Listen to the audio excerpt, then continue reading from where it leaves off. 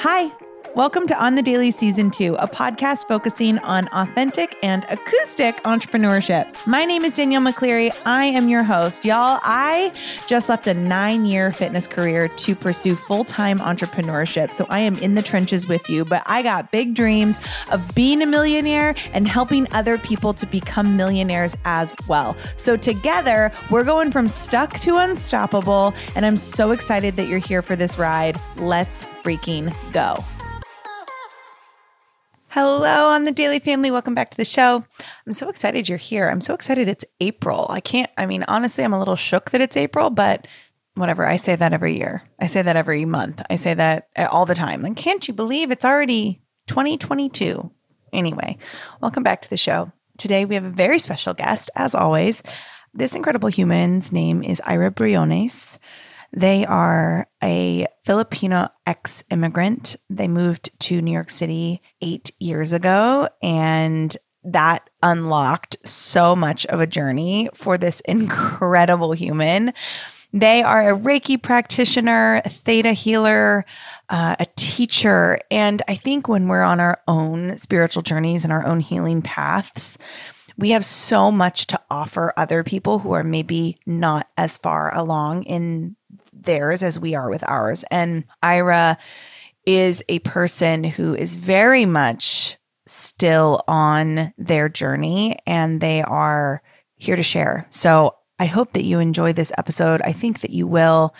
So much of healing, or I feel like so much of entrepreneurship is healing. And I feel like we can't be true entrepreneurs and continue to grow our business unless we've done the shadow work and kind of gotten down to the depths of our own soul. And, you know, that shadow work and the darkness and the things that we need to heal from are generational. They are societal. They are systemic, you know, and a lot of it is conditioning. And I think one thing Ira does so powerfully is speak to the minority and the groups of people that maybe didn't grow up with as much hope or privilege or whatever it is. And it's just a really beautiful look into how to heal no matter where you're from or, you know, what you do. One thing that I think Ira does so beautifully is they know firsthand the dynamics involved in offering aid to marginalized communities, often lacking a deeper level of empowerment. And I think that came from their own growth and work. I imagine it did. And in this episode, we talk all about it. So I hope that you enjoy this episode with Ira Briones. And before we get into the episode, I just have to talk about Almond Cow.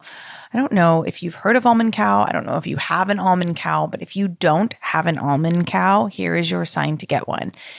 I drink an obscene amount of nut milk, and our family goes through so much of it because we drink smoothies every day and we buy so much of it. And it's hard because so much nut milk out there is not great for you.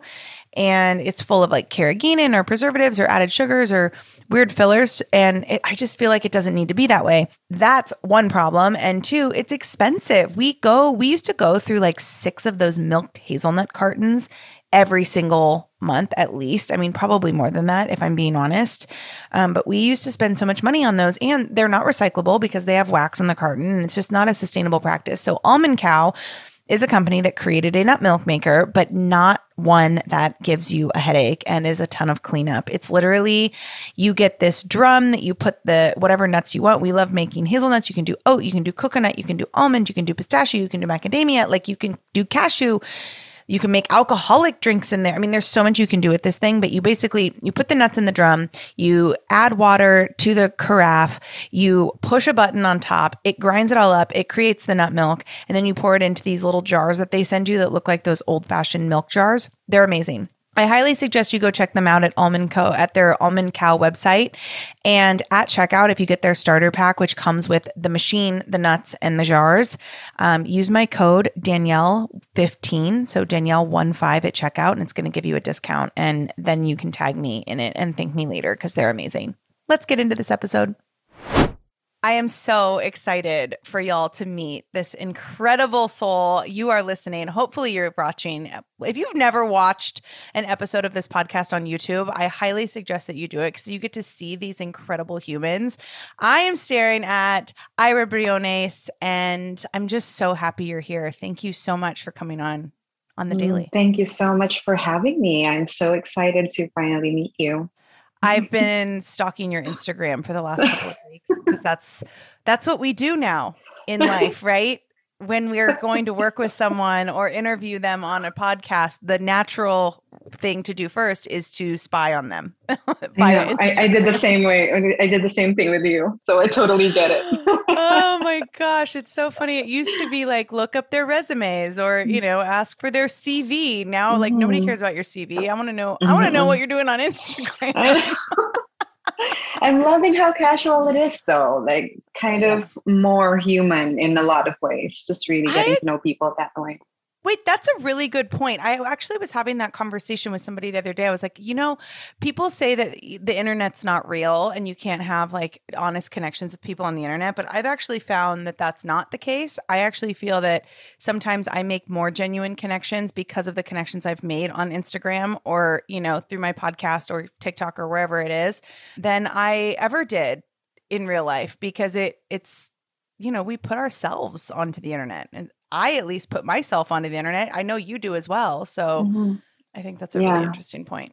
That's true. Yeah. I feel like maybe in the beginning, there was a lot more of like performance on the internet, but I feel like there's this movement of just people wanting more authenticity and just wanting to be really seen and heard like in their authentic selves through wherever they are on the internet and the platform.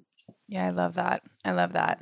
So tell me about you a little bit. You are an immigrant to America, 8 years in New York City from the Philippines. You are a non-binary, like full holistic healing coach.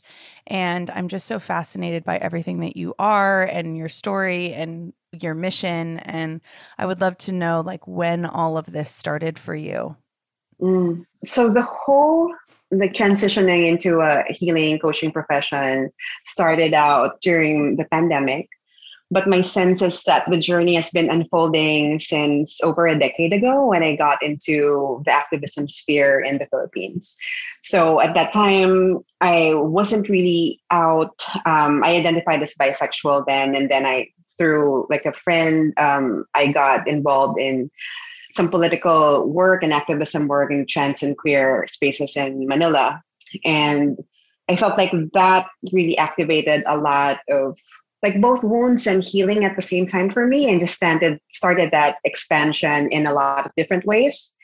And it was through that journey where I felt like, okay, I'm wanting to grow in this path. And at that time, I was doing mostly nonprofit work and community organizing work around sexual health and rights, specifically for queer and trans communities there and in the Asia Pacific region. And I was wanting some mentorship, but mentorship in the Philippines isn't as big a deal as it is here in the US. Like there's a lot of, as a developing country, there's a lot of survival mindset and like people are very willing to support you, but not in a more formal mentorship capacity that I was looking for. So I was like, if I want to grow in this path, probably grad school is the option for me. And so given that my interest is not exactly in the traditional space, I wanted to look more into LGBTQ policy and health and welfare.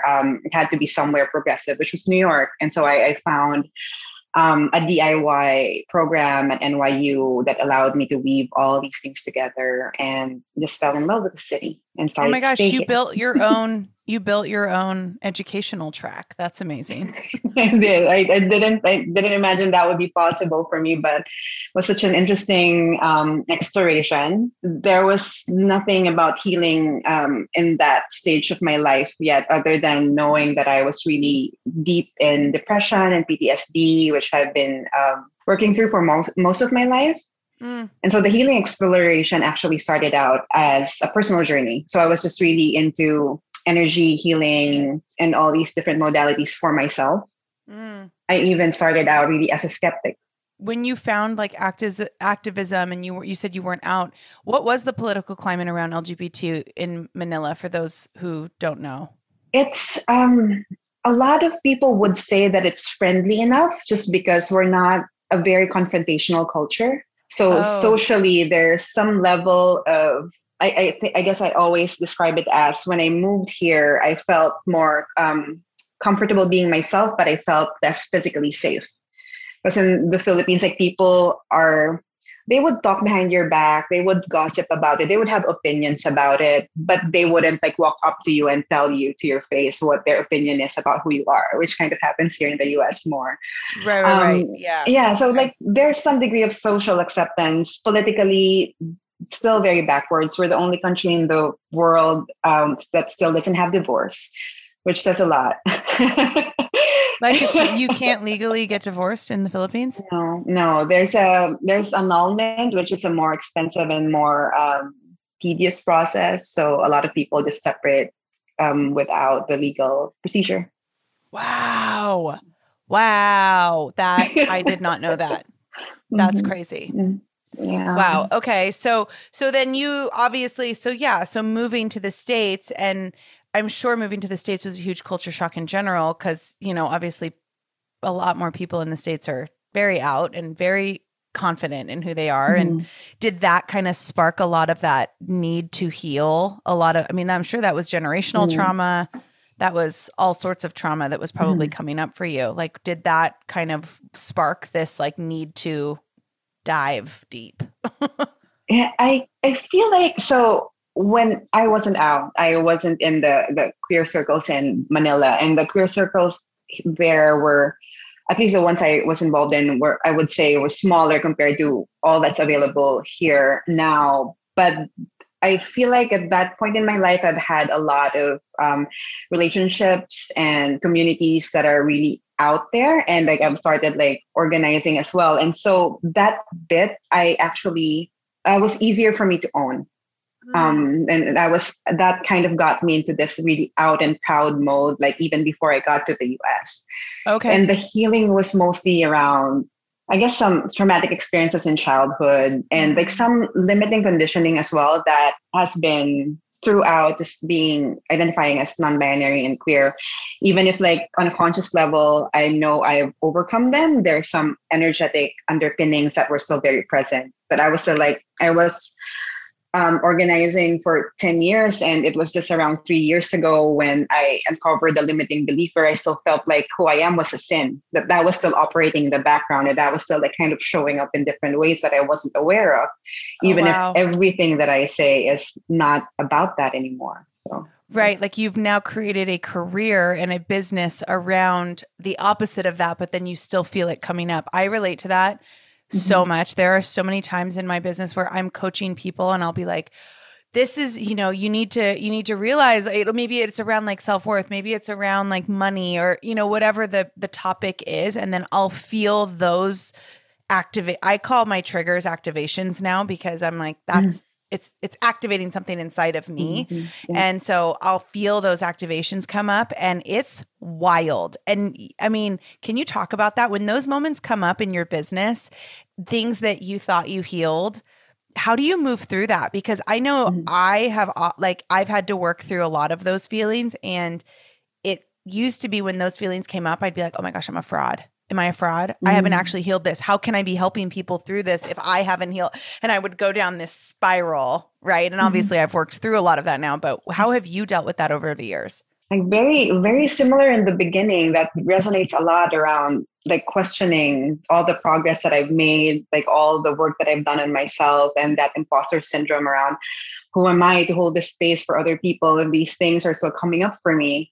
But more and more, as you like really open up to all the lessons available in all of the things that could come up, the more you see that it's just always just layers of things that are unfolding. And the more you allow these things to unfold for you, it actually strengthens like all the things, that the foundations that you've already created, and it all adds up to how you can hold space for other people, and just really that next level of lesson that you can share, that next level of lesson that you can embody for yourself. So yeah, it's definitely just facing it head on and just sitting with the discomfort of that, of feeling like, okay, this doesn't feel good that I'm back to this, but what does this mean? Really getting curious around it.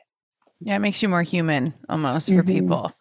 You do a lot of work now with minority groups, right? Like and the LGBT community. And I really want to talk about this, and I tiptoe into this because it often is a very controversial topic, but oh well, here we go. I want to talk about the healing space and, the personal development space in terms of the big picture, but then also I have felt in the past that, and you can tell me if you agree, and if you do not, tell me that as well.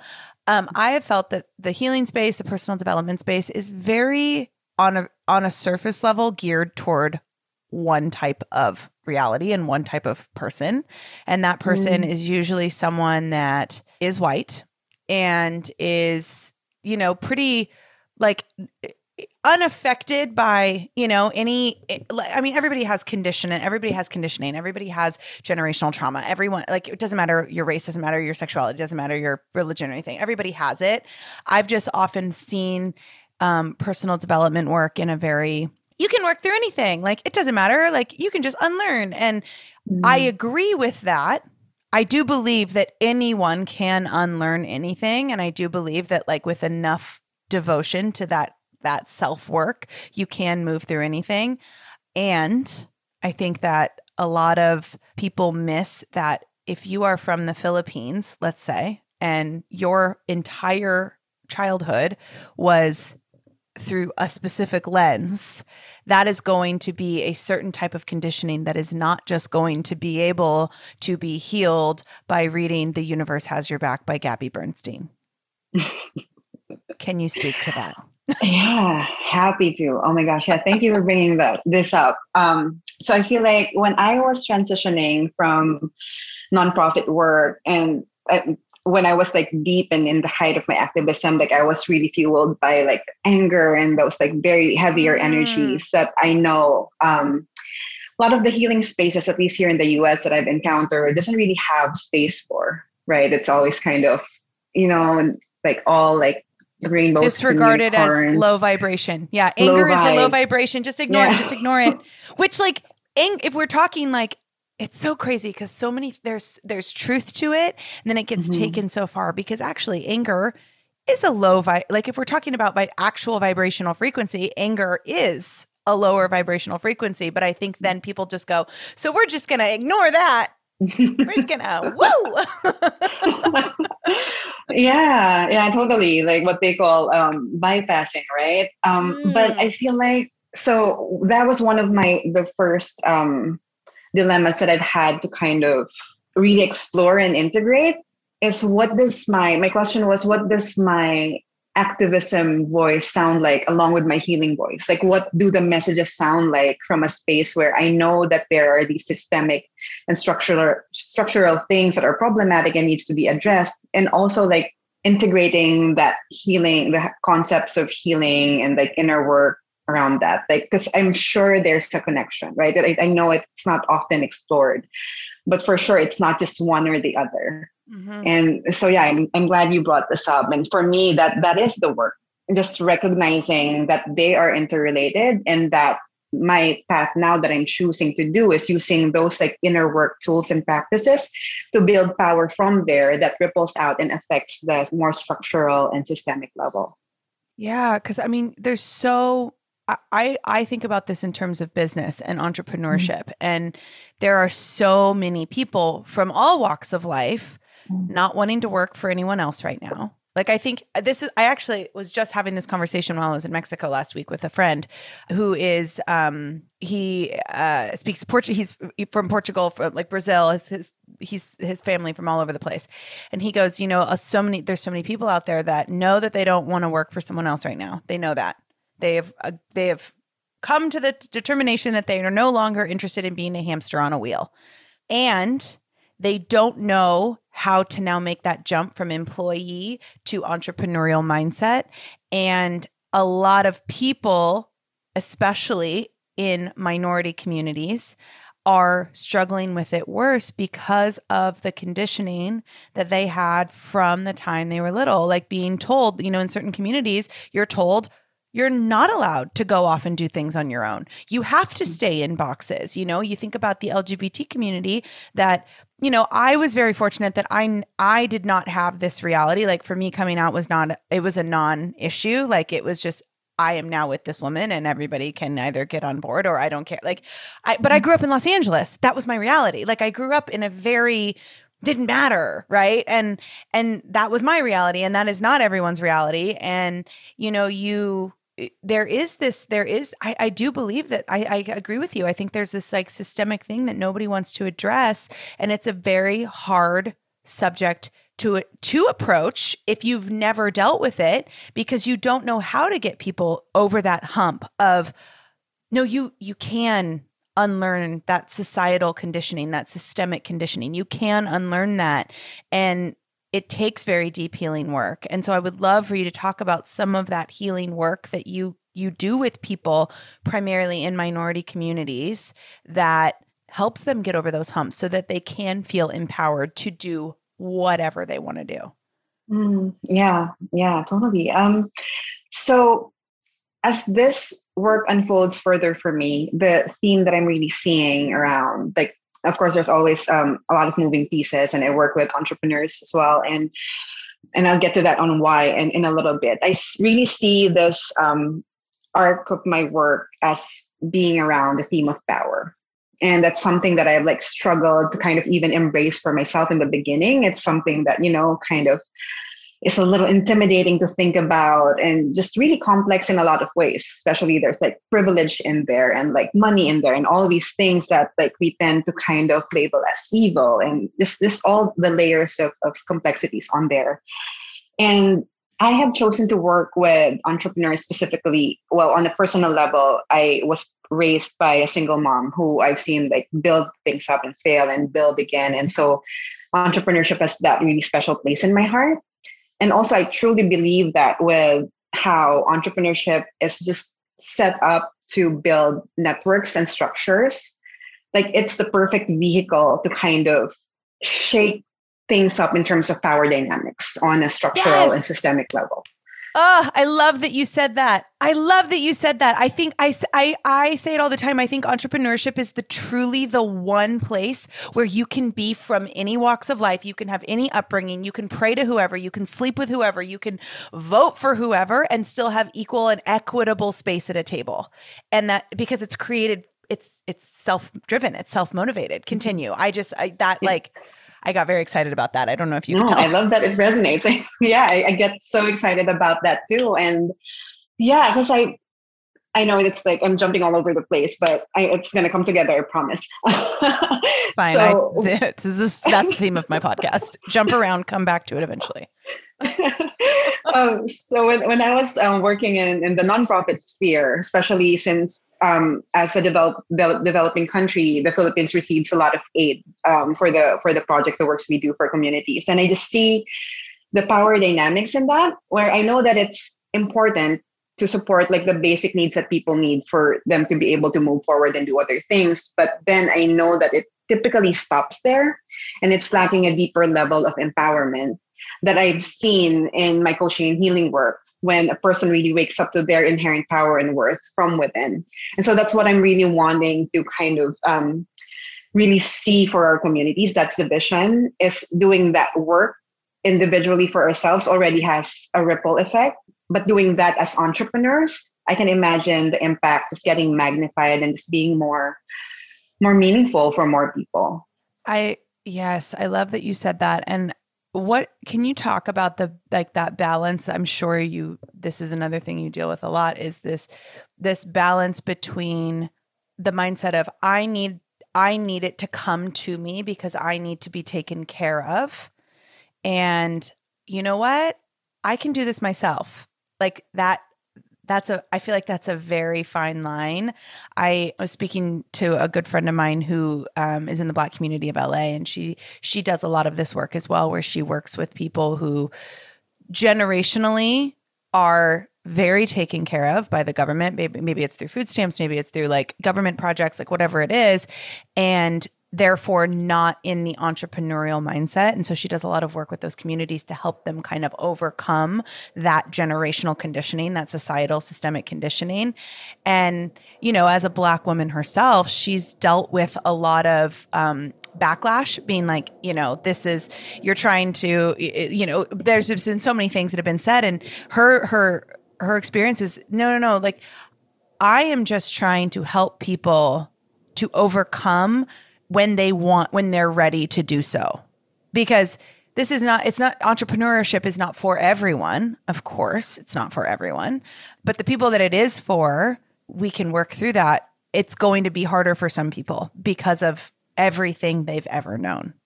So can you talk a little bit about that line between it's okay to receive and, you know, give, and then there's a moment where you have to go, okay, but I'm no longer going to live in this. I'm going to overcome. Yeah.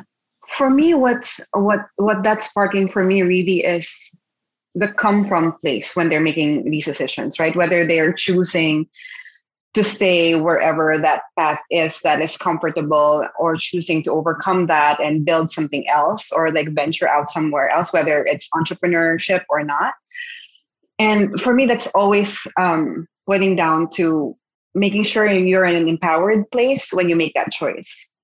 Because that's the difference, actually, especially and it's something that I'm mindful of, like bringing into like the spaces that I hold for people, is that whatever that choice is, as long as you're sure that it's coming from a place of power, that centeredness is there, then that's the path for you. That's the way for you. And that may change, that may not, but at every point when you're making that decision, you always go back to that centered, empowered place.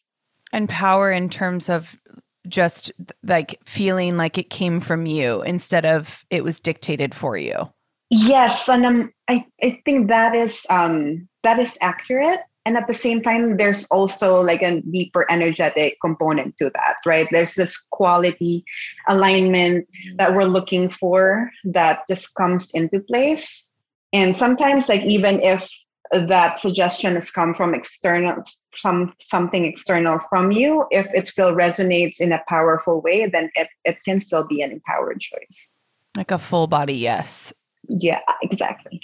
I'm like a human design girl, and like I love human design. Oh, same. I was such an astrology person for so long. Like I studied astrology forever, and you know, obviously I love the Enneagram, and I love the Myers-Briggs, and I love the Kabbalah, and I love the I Ching, and I love all these other things. And then it all came together with human design, and really leaning into like my sacral intuition and sitting with that feeling of what you're talking about, that feeling of power is for me, my sacral saying absolutely hell yes in this moment.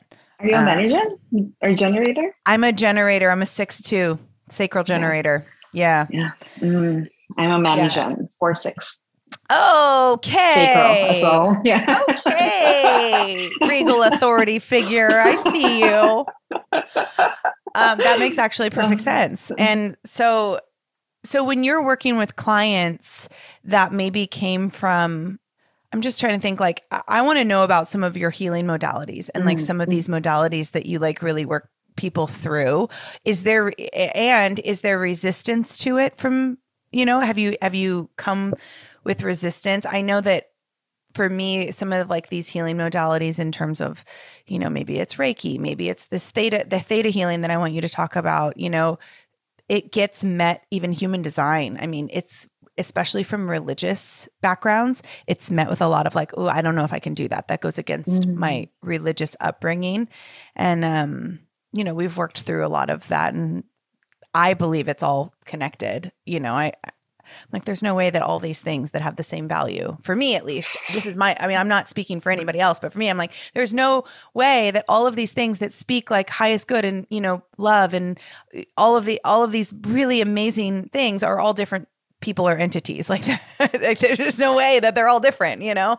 So I would love to know like some of these healing modalities that you've worked through and some of those like speed bumps or obstacles or things that you've had to work through with different clients and how those have transpired for you. Yeah. So one of the energy healing modalities that I bring in, especially in my coaching, is theta healing. So it's this, if you're familiar with Reiki, and you know that it's tapping into this universal life force energy, but coursing it through the practitioner's body. My sense is similar to how you feel like these are all like connected, like these are all part of the same energy of the universe. I see it the same way, that I feel like this theta healing process is also tapping into that same universal life force energy. But instead of channeling it through the body, the practitioner connects to that energy to support and witness the releasing of energies, the shifting of subconscious beliefs, so that the energy that's been stuck in these old patterns, old beliefs, gets freed up and gets to be used in other things in that person's life. And for a long time, so that was the first modality actually that I've learned for myself, for my own healing, that really released a lot of the things that I was carrying, and that really shifted my life, my relationships. It's just a game changer for me. And I had that hesitation around sharing that with people, around feeling woo-woo of sorts. And even like, actually, I was very much a skeptic when I came in. I didn't get a theta healing session before I studied it.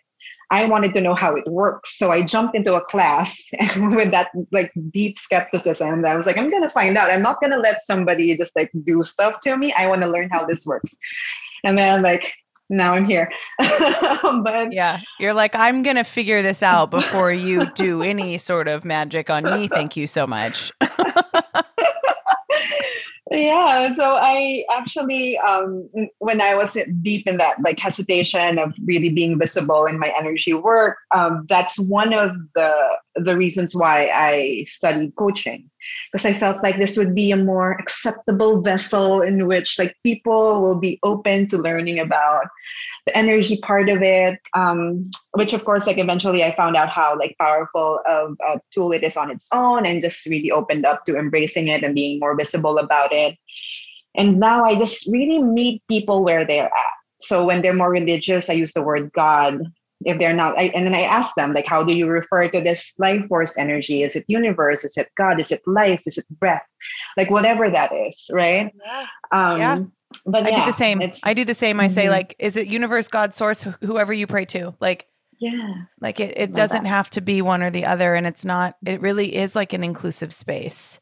I think that healing can be healing, and higher good, and all of these ideas that we talk about can be, especially when applied toward, personal growth and growth in business or whatever it is inclusive. And it really is, it speaks to everyone, and I love that we said that. I love that that's something we talked about, because there aren't, especially in the world we live in today that is so focused on dividing people.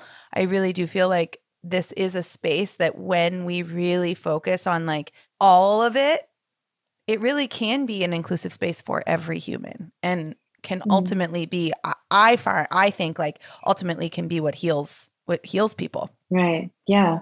And it's interesting too how, like, as you've described, the space has been very much catered to very limited experiences, right? As you mentioned, like mostly white, mostly female identifying, but when you look at the roots of a lot of these practices, they're very diverse. Like a lot of them have like East Asian roots, and there's all these things. So it's just interesting how when it became mainstream, that this is what it started to look like. And then it started becoming less accessible for people who are actually connected to, like, has roots in these like cultures where a lot of these modalities has sprouted from. Oh my gosh, that's such a good point. I feel that so deep. I was noticing that like with Reiki, especially, there's so many, Reiki has become such a like bougie, expensive thing, especially in the United States. And if you think about like who started doing Reiki, it was not, a woman in Beverly Hills out of her very expensive, which like, there's nothing wrong with that. I'm sure it works also. And it just goes back to really knowing where something came from, and like respecting it on like a deeper level than just, oh, well, somebody told me I needed to go get Reiki, so here I am. Like really understanding like where these practices come from and how transformational they can be, and keeping them accessible for all, I think is just so, so, so important. When we talk about, how important do you think this type of work is for the business owner, for the entrepreneur. Because it's, again, this is, I kind of mentioned before we hit record, we don't talk about this. Like, I am very interested lately in creating a spiritual business. I kind of mentioned this to you. I want everybody that works with me, I want it to be a full transformational coaching process. I want it to be something that we don't just focus surface level on, like how to make more money. Like I really want people to work through that deep shit, that stuff that, like, it doesn't matter how many businesses you start. It doesn't matter, how many clients you have. If you don't heal the identity, you're always going to come back on this loop, always. And so I would love for you to, like, touch on that. How important do you think this work is when you're jumping into that entrepreneurial space? Yeah, it's crucial for me. It's an essential piece. And I know, and I'm glad to see that it feels like the coaching industry in general is kind of slowly making that shift from, okay, I'm the coach, here's what you do, here are the tactics, here are the strategies that you have to do, blah, blah, blah. And then just like you follow, like, even if it's against the grain of who you are. And yeah, like more and more like conscious coaches are really bringing in this element of, okay, there's you, and you are at the center of your business. And like your energy, your whole being is what defines how the rest of this will look like. And so really deepening into your awareness, understanding, and your relationship with that will really influence all the strategies. And I am of the belief that any of these strategies can work as long as you can get your energy fully behind them. Otherwise, yeah, temporary fixes like you described, or like they try this, it works for a time, and then they get back into the old pattern. So yeah, it's crucial for me, especially with my own experience as well.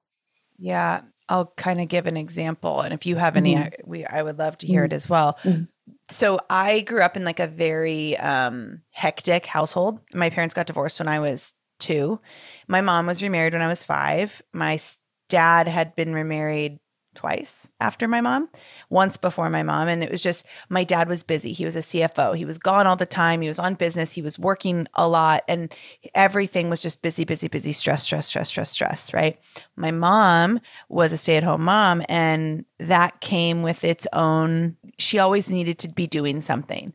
And I realize now that I think that was more my mom just, in order for her to feel worthy, she had to stay busy, because otherwise in her heart, she didn't feel like she was worthy of this amazing title, and maybe feeling like stay-at-home mom like wasn't enough, right? Which of course it was, but there was just like healing there that needed to happen. So I grew up with that feeling like, oh, I have to be busy. And as a child, I was busy. I was on swim team. I was a dancer. I was a cheerleader. I was, in the I was student body president or whatever it was at the time. And maybe it was like a different title, but I played softball. Like I was busy, and I wore that busy like a badge of honor.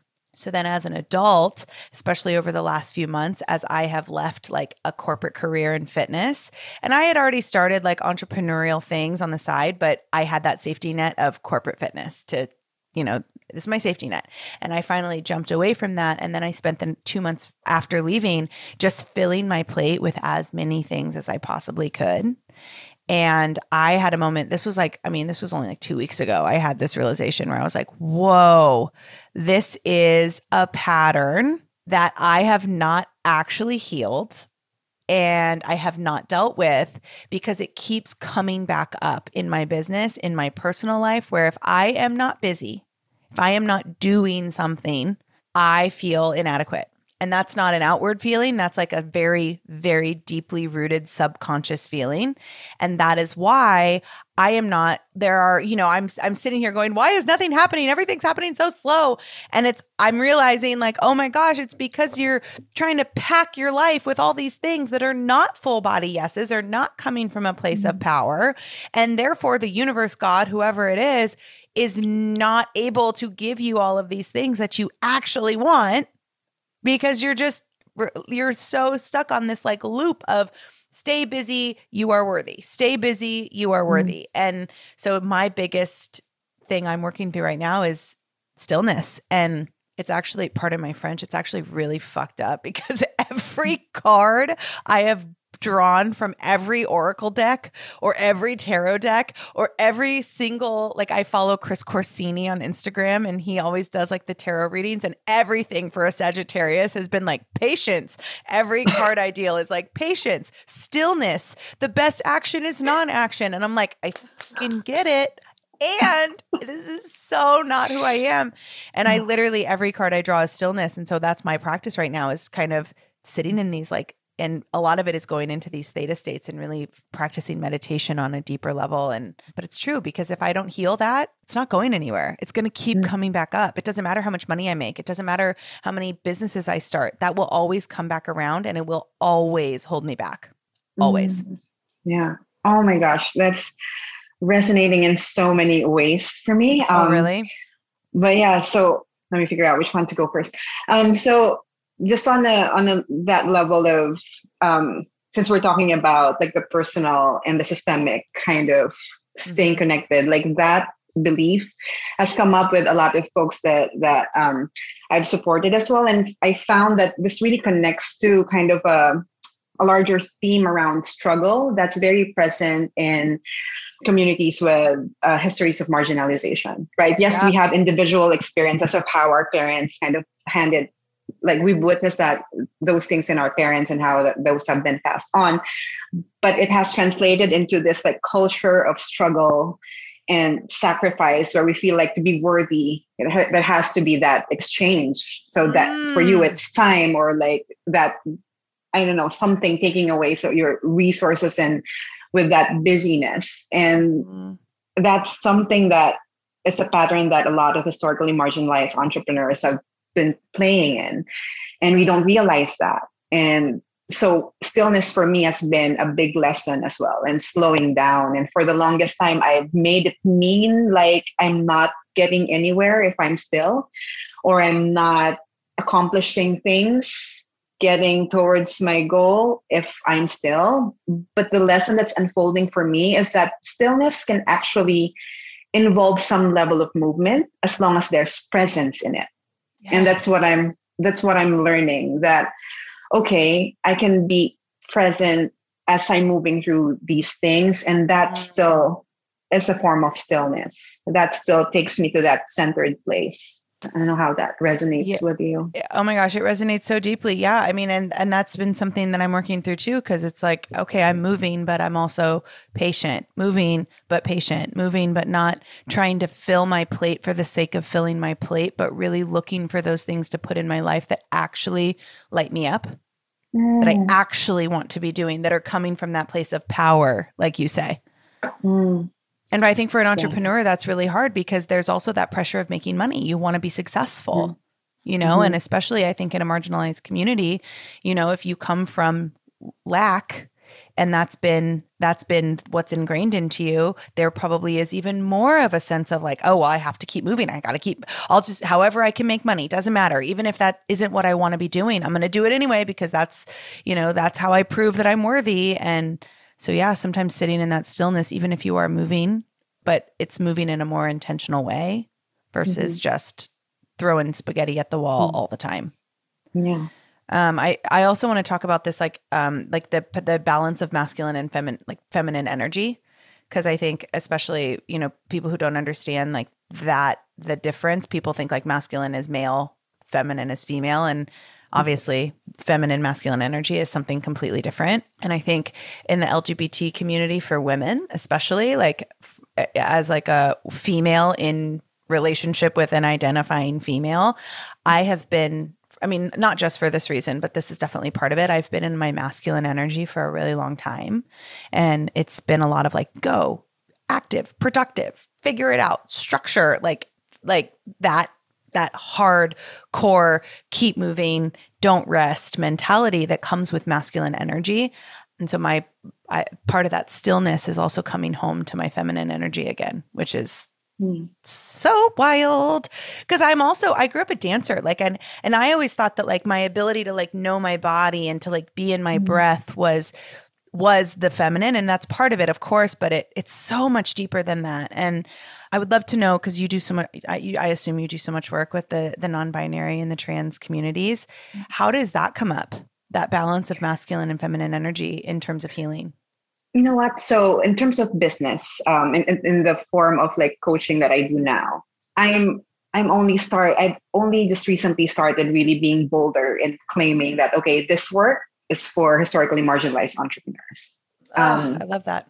Yeah. And I can even see your body language when you just said that. Like even saying that out loud was like your whole body released a little bit. Yeah. Yeah. There's so much freedom in being able to just really claim that for myself and really step into that mission. And I do hear conversation a lot around this come up a lot about, because people still project a lot of gender issues on the masculine, the feminine, and it's not a right or wrong thing. It's just where they are in their journey, and structurally, there is basis for people to feel that way about it, right? And so I do like how you kind of clarified with the language of doing, and some people say doing and being, and just being in action or receiving.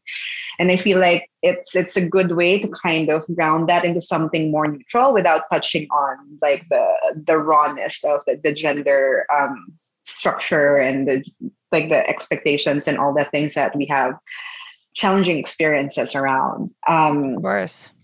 But yeah, that really does speak to me as well around this theme of, or like people from historically marginalized communities just having a more difficult time receiving. And so always this theme of things have to be hard, like money has to be hard, kind of like really ingrained in our beliefs. And like one of my mentors would say, how you do money is how you do everything. And I'm starting to see, yeah. It's such an energy. Money's energy. Yeah, totally. And so a lot of it is just really seeing that pattern of, as you said, like that pattern of like overworking and feeling like money has to be hard. It all kind of is interconnected, and not really allowing ourselves to believe that, you know what, it can be easy. Like money can be easy, and I can just receive in a way that this option is available for me. Mm-hmm. And my partner and I actually had this conversation around, okay, but what if like your style is really more of the like doing, and like that's what motivates you and that's what gets you there? And I'm like, yeah, sure, if that's like what you want to do, but if there's an option that is available, why would we not want that to be available for our communities, right? It feels like a lot of other communities are tapping into that ease, tapping into that receiving. And why can't we be in that space as much? And why can't it be an empowered choice to be in that space versus in the more hard work oriented kind of space? Yeah, I mean, you could say, I guess like you could call it masculine versus feminine energy. You could also call it yin versus yang. Like, you know, it's like that yin is that more like that feminine energy, that like place of like birth and creation and receiving and pleasure, right? Where that masculine energy is more of that yang, which is like go, strategy, do, action, you know? And I feel like I feel like a lot of people in the entrepreneurial space are very in that like that masculine flow, that yang flow, that grind flow, because that's where we've been told, maybe consciously or subconsciously, that we have to be in order to find success. And a good friend of mine, a mentor of mine, said, you know, no business, I don't care if it's Jeff Bezos, I don't care if it's Elon Musk, I don't care who it is. No business was ever created, birthed in a masculine flow. It was always created in a yin feminine energy, because that's where creation happens. That's where that flow happens. And another dear friend of mine, TJ, who I know is going to hear this, she's incredible. She's a trans woman, and her and I have had a lot of conversations about moving from, you know, that transition to this beautiful, empowered woman that she is. She's dealt with a lot of that, feeling guilt around masculine versus feminine energy, and shame around, you know, well, I transitioned, so now I'm female. I'm in my true self. So now I can't be in masculine energy. And she's now coming back to this thing like, no, like the energy that I put into my life, into my business can still flow.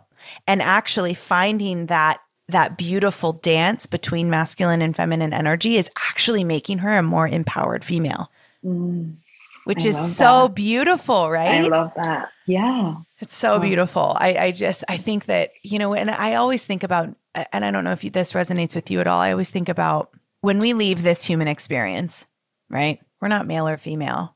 We're not he or she, they, like we're not that. And so this human experience that we're having is important, of course, because at some point, whether it's God or, your soul contract that you signed, you chose to have this human experience. So, your pronouns is they, my pronouns is she, and this, this reality that we both live is important and valid in this lifetime. And there's this higher self, this higher good that actually has none of these labels. So what do you think about that balance in terms of, the life that you live, the businesses that you create, the, what you're doing in this human experience versus the ultimate higher good, which involves none of it and all of it? Wow. That is a deep one. Well, I'm finding that, I guess for me, it boils down to how you're letting these things show up in your life, right? Are you kind of holding on to them in a way that it dictates the whole thing, which, that very rigid structure, or are you just allowing it to be part of your desires? Are you just allowing it to be like the pieces in the life that gives you joy and that ultimately connects you to that higher energy, right? And so for me, if you can embrace it in that way and you allow things to shift and move as they will, as they feel good for you, then you can feel connected to both and not be an either or. Oh, I love that. I think like as a non-binary human for you, like you're actually closer to that higher good because you are letting life just flow, right? And I feel the same about, people always say like, when did you come out? Like, when did you know you were gay? And I said, I don't even know if I identify with the label of like lesbian because I'm not attracted just to women. I'm attracted to humans. And I've come to realize through my own healing that it's not just humans that I'm attracted to. It's the light inside of them that has no gender. There's no gender to the light inside of a human. There's no sexual organs attached to like the internal side of a human, and that applies to my business, like people that I want to work with. Like it's all about energy for me. It's all about the light that's coming from them that, we all can feel if we tap into it. We can all tap into that. Like being able to feel I've never met you in person and I can feel the incredible light coming out of you just through the computer screen. And I think that does take a certain amount of healing and it does take a certain amount of work to be able to recognize that. But yeah, I just feel, I just love that you say that because it's not one or the other, it's both. And the more that we can tap into that and the more that we can, and then it go off on this like thinking tangent of like, oh my gosh, imagine if like everybody could realize that and like how much more beautiful the world would be and, work environments and, the way that we interact with each other. Like if we could all just recognize that we are all these beautiful light beings that are attached to the same divine source, whatever that is for you, that's peace, right? That's freedom. Yeah. And it makes me think about like the tendencies. So we're talking about labels, right? And making them kind of as pieces in your life rather than something that dictates your life. And it brings me back to my activism days when there would always be questions around, if I do this and if I date like someone who's like this, am I still lesbian? And just kind of feeling like the labels dictate who we are instead of the other way around. So right. Yeah, that's what's coming to mind around that connection to that bigger thing is that you see these labels as just pieces that you totally have the power to change and flow in. And like however your expression is in whatever moment of your life, that gets to be you and that gets to be your choice. So yeah. I think if you're a person if you're listening to this and you're a person that still like wants to label people, and that's not a bad thing, by the way, I'm not condemning that. I'm just saying, just recognize and draw awareness to the fact, like if you're a person, we all do this on a certain level. It doesn't matter how much healing you do. There's still those like programming that will come back up. But if you are trying really hard to put somebody in a box or label them, where's that actually coming from? Because actually, I used to do that subconsciously, and it was really just an activation of I hadn't done the work on myself yet. So for me, safety was projecting and putting people into spaces, because if everybody fit into their space, then I felt safer. Where now I can go, you and I can have completely different truths, and that's okay. And I don't need you to be in a certain box for me to feel comfortable. And that is deep work. Yes.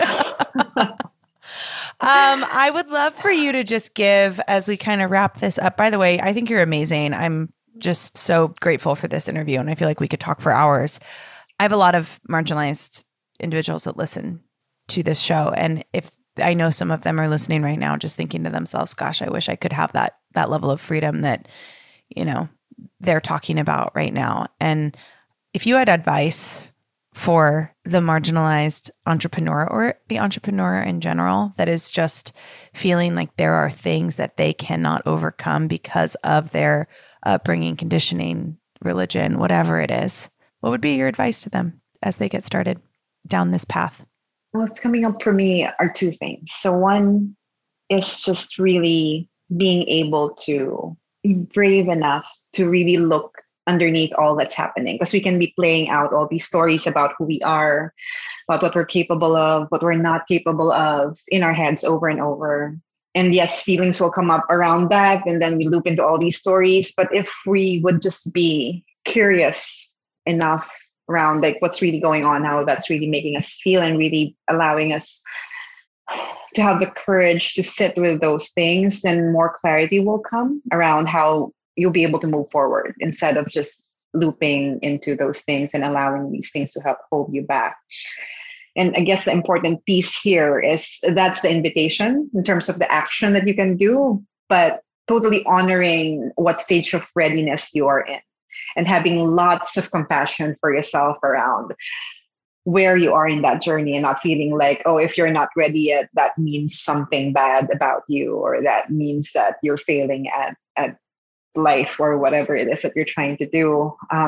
So that compassion piece around and that courage piece in one, for me, has really made a huge difference. And the second thing is just radical ownership of your experiences.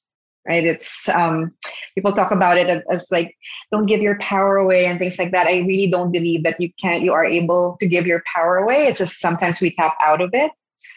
And having that ownership around our experience, good or bad, just really puts us in a space where we're able to do something about it, rather than feeling like we're a victim to it.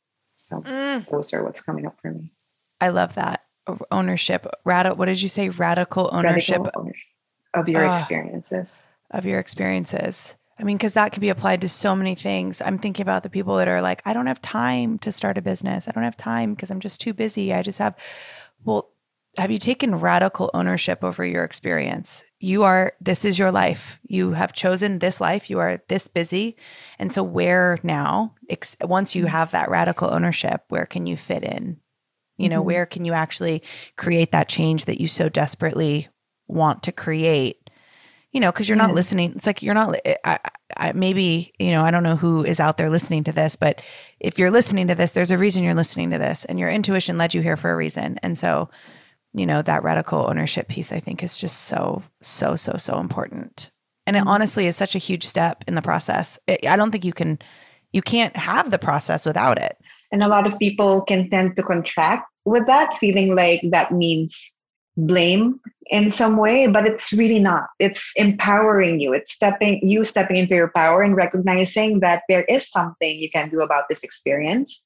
Yes, there may be other factors, other people whose actions may be problematic. And it's not you taking ownership about their actions. It's you taking ownership about how you get to experience it and how you get to move forward from it. Yeah. The thing that comes up for me is like the death of my dad. I sat in that like, and obviously like this is this is my example, the thing that comes up. So there may be something else coming up for you if you're listening to this, but for me it was that, and my dad passed and I sat in this victim state. Well, I'm the girl that lost her dad.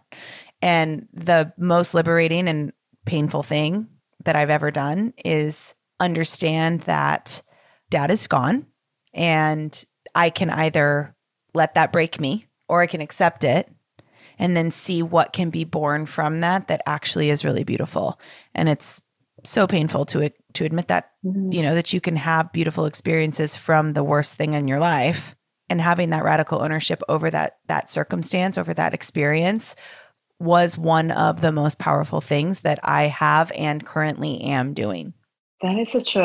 That demonstrates so beautifully like what the essence of that statement is for me. So thank you for sharing that. I feel like a lot of times when people hear that, like other than possibly feeling contracted from the potentiality of being blamed for the situation, there's also this part where people can tend to feel like the way to do that is by shoving things down or like just pushing them aside and like disregarding them. And with that story that you just shared, it demonstrates so beautifully that process of taking radical ownership of the experience is not about pushing things under the rug. It's about really embracing them and really holding space for them. And one of my teachers also always talk about this, and I know it's also common wisdom in the healing communities, that whatever the challenge is, the only way out is through. So you don't push it aside, don't push it down, you sit with it, and which is what you've done, and just allow yourself to be in that grieving process and allow it to unfold into that beautiful gift that it has brought into your life. Well, and honestly, none of that would have been possible had I not done some of this healing that you've been talking about. I mean, I was the master at compartmentalization. Like I was the queen of like, oh, don't want to deal with that right now. We're going to just that's gone. Deal with that later. And the thing is, it always came back up. Always. It never goes away forever. And, I even tried to do that with my dad when he first passed. I was like, okay, I'm going to keep moving because that's what dad would want. And I never really sat in the grief. And once I allowed myself to sit in the grief and really, it was dark, but what's the saying? From the darkest, it's always, Florence and the Machine says it best. It's always darkest before the dawn. Okay. So yeah, thank you for bringing those things up. If I want to work with you, how do I do that? Because someone on here, multiple people, I guarantee you, are sitting here going, okay, get to the good part. How do I find this incredible human? Well, Instagram is the platform where you can reach me best, where I'm announcing a bunch of freebies real soon. And my website is on the works, but you'll also find it there. So Instagram is at mx.irabriones. So that's at mx.irabriones. And we'll put the link to your Instagram in our show notes. So if you're listening to this and you want to go and click. Thank you for your time today. I say this with a lot of love. You have this incredible nature about you that is just so polarizing in the best way. And it's just it's radical, and the world needs a lot of it. So I just really am grateful that I think time is such a gift, and you gave us so much of your time today. So thank you for that. And thank you for your wisdom. And I'm just so excited to see where you go and how much impact you have in this world. 'Cause I know that it's going to be great. Thank you so much. I really, really appreciate this beautiful space that you've allowed me to be on. And yeah, I'm so grateful to have connected with you today, to be sharing this message in your platform. Go find Ira. Go find Ira. If there's anything I can tell you, go find Ira. Thank you, friend. We'll talk soon. I just really have a soft spot for people that are just gifts to this earth and that have used their own trauma and healing to help others. And Ira, you are an angel. You are a saint. You are just all of the things that I wish and hope that I am embodying in my own existence. And speaking with you was such an incredible, incredible experience. I hope that you share this episode with somebody who needs it, or you think somebody who it would benefit. Please share it with them. Share it to your Instagram. You can always tag me at Danielle_on_the_daily. You can also tag the podcast at On the Daily Pod. And if you share this episode, please tag Ira on Instagram at MX, that's M as in Mary, X.Ira Briones, spelled IRABRIONES, at mx.ira Briones. And Ira has been so generous to offer all of the things for the On the Daily listeners. So if you love this episode, head over to the show notes of our episode, either on Apple Podcasts or wherever you get. And I'm going to put a bunch of links in here. Ira is offering a free empowered entrepreneurship reflection sheet for our listeners. So you can go find the link to that in our show notes. Also, there is a group coaching program that's starting on April 11th that Ira would be happy to have you in. And Ira's offering for 3 people of the people who listen to On the Daily, 3 of you are going to, if you enroll in the April 11th coaching program, you are going to get also a free 30-minute one-on-one session with Ira themselves. So go click all these links, go explore, go hang out with Ira on Instagram, get to know them, and I hope that you have the day that you need. We will be back on Friday with another episode. Love you.